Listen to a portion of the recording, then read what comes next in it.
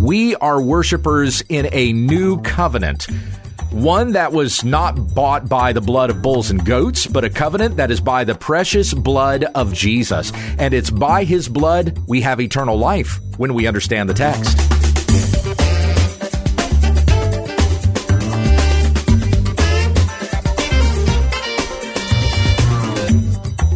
This is When We Understand the Text, a daily study of God's Word, that we may be filled with the knowledge of His will.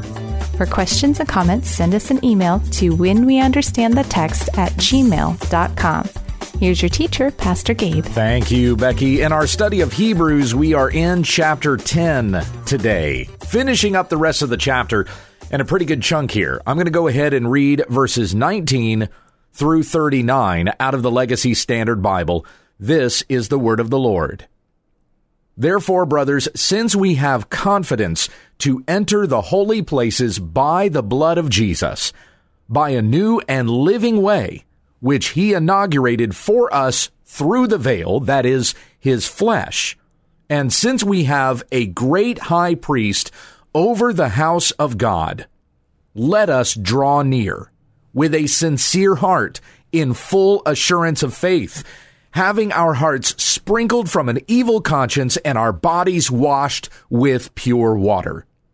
Let us hold fast the confession of our hope without wavering, for he who promised is faithful.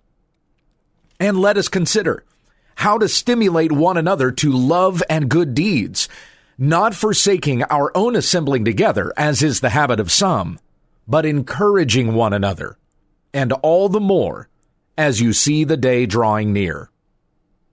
For if we go on sinning willfully, after receiving the knowledge of the truth, there no longer remains a sacrifice for sins, but a terrifying expectation of judgment, and the fury of a fire which will consume the adversaries.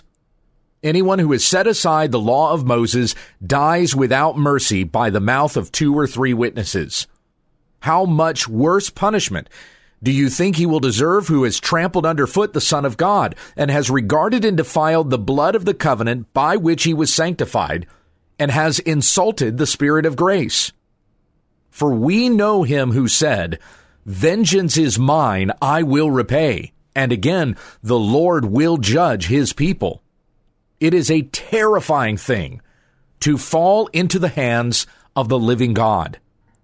But remember the former days, when, after being enlightened, you endured a great conflict of sufferings, partly by being made a public spectacle through reproaches and afflictions, and partly by becoming sharers with those who were so treated.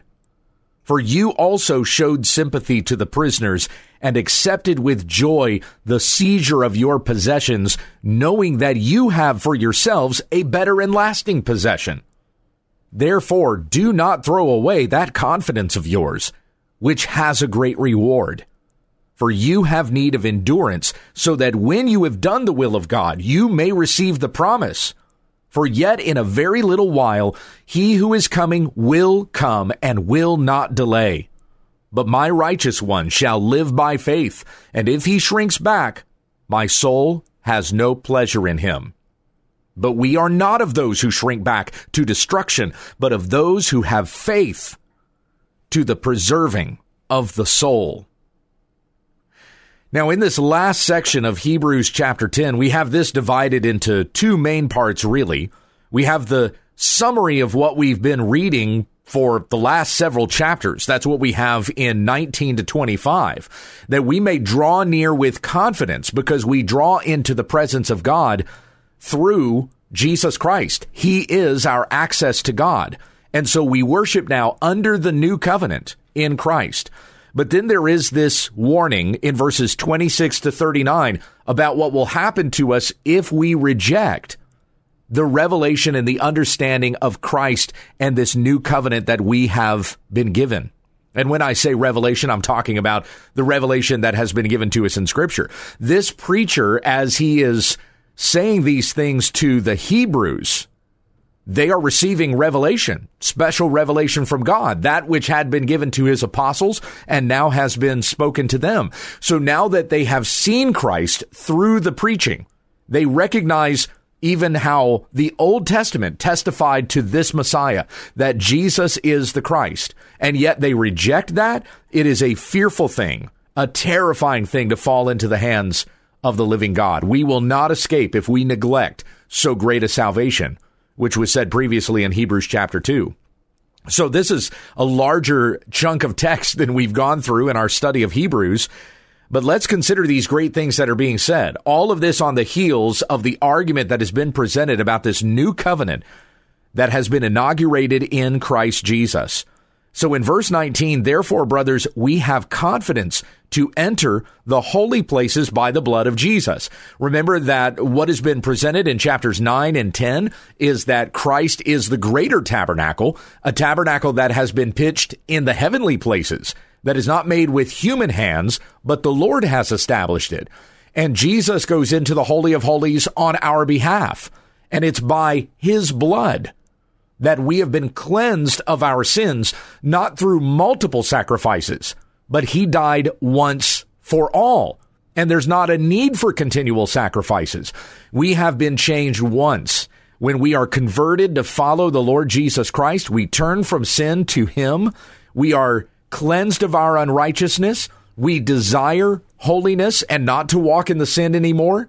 Being justified by his grace, we have shed even the guilt for our sins. He has paid for that on our behalf. So we have confidence now. And our confidence is not in ourselves. It's not some confidence that we conjure up just by saying, I think I can, over and over again, like the little engine that could. The confidence that we have is Christ. It's because he has done it and he has completed the work. He is our confidence. So seeing these things, knowing these things about Christ, what has been testified to us through the scriptures, we have confidence to enter the holy places by the blood of Jesus. And by entering the holy places, we mean more than just being able to pray to God. We mean more than even being able to enter into eternal life, for certainly we have that in Jesus Christ. But we can enter into the holy places in the sense that you can live in holiness now. Holiness has been given to you. It is a righteousness that is not yours. It is a borrowed righteousness. The righteousness of Jesus Christ that you have been clothed in. He has taken your sin upon himself with his death on the cross, and he has clothed you in his righteousness that you may live in that righteousness. As said in 2 Corinthians 5:21, for our sake he became sin who knew no sin, that we might become the righteousness of God in him. So we have confidence to enter the holy places. Previously, only certain priests could enter the holy places. Only the priests could do that. But now we can do that. We have access to the holy places by the blood of Jesus. We can come into the presence of God himself because Christ is our access. Christ is God. We can come into his presence. Then we can also come into the Father's presence. Remember that the disciples said of Jesus, show us the Father and that will be enough for you. And Jesus said, have you not seen me? If you've seen me, you've seen the Father. Whoever has the Son has the Father also. Jesus, who is God, is our access to God. Verse 20, it's by him that we have access to the holy places by a new and living way, which he inaugurated for us through the veil, that is his flesh. So remember, when Christ died on the cross, the veil was torn in two. No longer was God separated in the Holy of Holies from the rest of man. We can enter into his presence through Christ by his death on the cross. And since we have a great priest over the house of God, that is the church, verse 22, let us draw near with a sincere heart, in full assurance of faith, having our hearts sprinkled from an evil conscience and our bodies washed with pure water. Remember, in the types and shadows of the sacrifices that we read about before, those sacrifices, whether it was the sprinkling of ashes or the sprinkling of blood, it purified the flesh, but it did not change the conscience. But in the new covenant, through Jesus Christ, we not only have the purification of our flesh, but we have the purification of our conscience as well. Our hearts are sprinkled from an evil conscience and our bodies washed with pure water. So in this way, we can obey the command in Romans 12:1 to present our bodies as a living sacrifice unto the Lord. This is our spiritual act of worship. Our bodies are acceptable unto God if we're followers of Christ. He has washed us and made us new, even in our bodies. So we can live in our bodies as a living sacrifice unto God, which is acceptable to him, again, because of the righteousness that Christ has clothed us in. Righteousness, my friends, is not merely a state of mind. It's not merely saying, God is good and I desire to do the good thing. It's actually doing the good thing. Now you must live it out. You must do more than just believe in righteousness. You must live in a righteous way. And we're able to do that, as I referenced from Romans 8 yesterday as well. We're able to live righteously because Christ has given us righteousness. The very thing God demands is the thing he gives to us. He demands righteousness and he gives us righteousness. And so we continue on, verse 23, let us hold fast the confession of our hope without wavering, for he who promised is faithful. He will deliver us in the end. We can be sure that we have been washed clean and we have received an inheritance, and indeed we will enter that inheritance because he has promised that we will. Verse 24, and let us consider how to stimulate one another to love and good deeds, not forsaking our own assembling together, as is the habit of some, but encouraging one another, and all the more as you see the day drawing near. Now, you have surely heard that verse before, used as a proof text for why we need to gather as the church regularly. But how much more glorious that is to read those two verses together in the context of everything else that we've read up to this point. If you've been with me through this study in Hebrews, and we get to that now, in Hebrews 10, 24 and 25, encouraging us to gather together and spur one another on to love and good works, you see the context now in which that is being said. It's because Christ has died for us, because Christ has completed all of this work, all of this gross, nasty work, all of the work of sacrifice and bloodshed and all of that. We don't even have to do that anymore. Christ has fulfilled it. It is finished. And so in light of this, let us consider how we stir one another up to love and good deeds because of the love and good deeds that Christ has done for us, not forsaking our own assembling together. Remember that the Israelites had to assemble together once a year on this Day of Atonement so that, hey, our sins can be forgiven. And then the priest goes in, slaughters the lamb. Again, he does that 3 times. He has to atone for his own sins, then the rest of the priests, and then he atones for the sins of the people. So the people have to be there. They have to witness all of this. It all has to be done in the right and proper way. There's so much more that goes into that, all of the different ritual and regulation into the Day of Atonement. But because all of that has been fulfilled in Christ, and now we have been called out from the world to be his people, let us, in light of these things, we don't forsake our own assembling. There is still an assembly that we're supposed to do together. Some have forsaken the assembly. We've read before about those who have not continued in this faith, but they have left the faith, or they made a profession of faith at one point, but then they continued in sin, demonstrating that they were not really clothed in Christ's righteousness. If you say you're a follower of Jesus, but you persist in the same sin that you were doing before you became a follower of Jesus, then you're not really following him. You don't really have his righteousness. You're not really under grace. You're still under the law and condemned by the law. But if we are in Christ Jesus, let us not forsake the assembly, as some have done, but we encourage one another. We have to gather together. The church has to be together on a regular basis.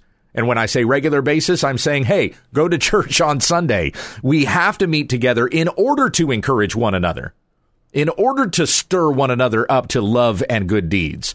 And we do this all the more as we see the day drawing near, the day of Christ, the day of our final deliverance into his eternal kingdom. We continue on, verse 26. Now, here's the next section. So that's all summarizing everything about the new covenant that's been given to us in Christ. And so therefore we worship in this new covenant. and how wonderful that worship is. But now here's the warning. If we reject that covenant and we don't worship, we don't live in righteousness. Here's the warning, verses 26 to 39. For if we go on sinning willfully after receiving the knowledge of the truth, there no longer remains a sacrifice for sins. In other words, there's no other way you can get forgiveness for your sins. There's no other way for you to be made right before God and be able to escape death when it comes for you. Because Christ has done away with all of that earlier sacrificing. And that Old Testament sacrificing, the Old Covenant, wasn't even good enough to cleanse you of your sins anyway. As we read earlier in the chapter, the blood of bulls and goats did not have the power to wash away sins in the first place. So if you reject Christ, there's no other sacrifice. There's no other way to be forgiven your sins. Instead, what remains for you is a terrifying expectation of judgment and the fury of a fire which will consume the adversaries. That appears to be from Isaiah 26:11. O Yahweh, your hand is raised up high, yet they do not behold it. They behold your zeal for the people and are put to shame. Indeed, fire will devour your adversaries. So if we reject the hand of God that is extended to us, offering salvation, if that is rejected, what a person receives instead is the fire of his judgment. He will consume his enemies. You're either a friend of God or you're an enemy of God. And only those who are in Christ are friends of God. Those who are not in Christ are his enemies and will be consumed in his wrath. Verse 28, anyone who has set aside the law of Moses dies without mercy by the mouth of 2 or 3 witnesses. How much worse punishment do you think he will deserve who has trampled underfoot the Son of God? So just consider that if a person rejects the law of God, if they try to live by the law and abide by the law, which they cannot do, well, they're going to perish by the evidence of 2 or 3 witnesses that will testify of them that they could not keep the law. So if they perish, who either set aside the law or could not keep the law, then what will happen to the person who has trampled underfoot the Son of God and has regarded as defiled the blood of the covenant by which he was sanctified and has insulted the Spirit of grace? And once again, friends, this is not just regarding someone who has heard the gospel and rejected it, although that would certainly fit into this category. Remember that at the start of this section in verse 26, it says, if we go on sinning willfully. So this is also speaking of the person who might say they believe in Jesus, but in their lives, you would not see that demonstrated. They continue to live in willful disobedience and sin in those things that God has promised he will judge, through which a person will not inherit the kingdom of God, but they will be cast into that place that has been prepared for the devil and his angels, the eternal fire of hell. Verse 30, for we know him who said, vengeance is mine, I will repay. And again, the Lord will judge his people. It is a terrifying thing to fall into the hands of the living God. So receive his hand of mercy, his hand of grace, his hand of love, lest you perish under his hand of judgment. Verse 32, but remember the former days when, after being enlightened, you endured a great conflict of sufferings, partly by being made a public spectacle through reproaches and afflictions, and partly by becoming sharers with those who were so treated.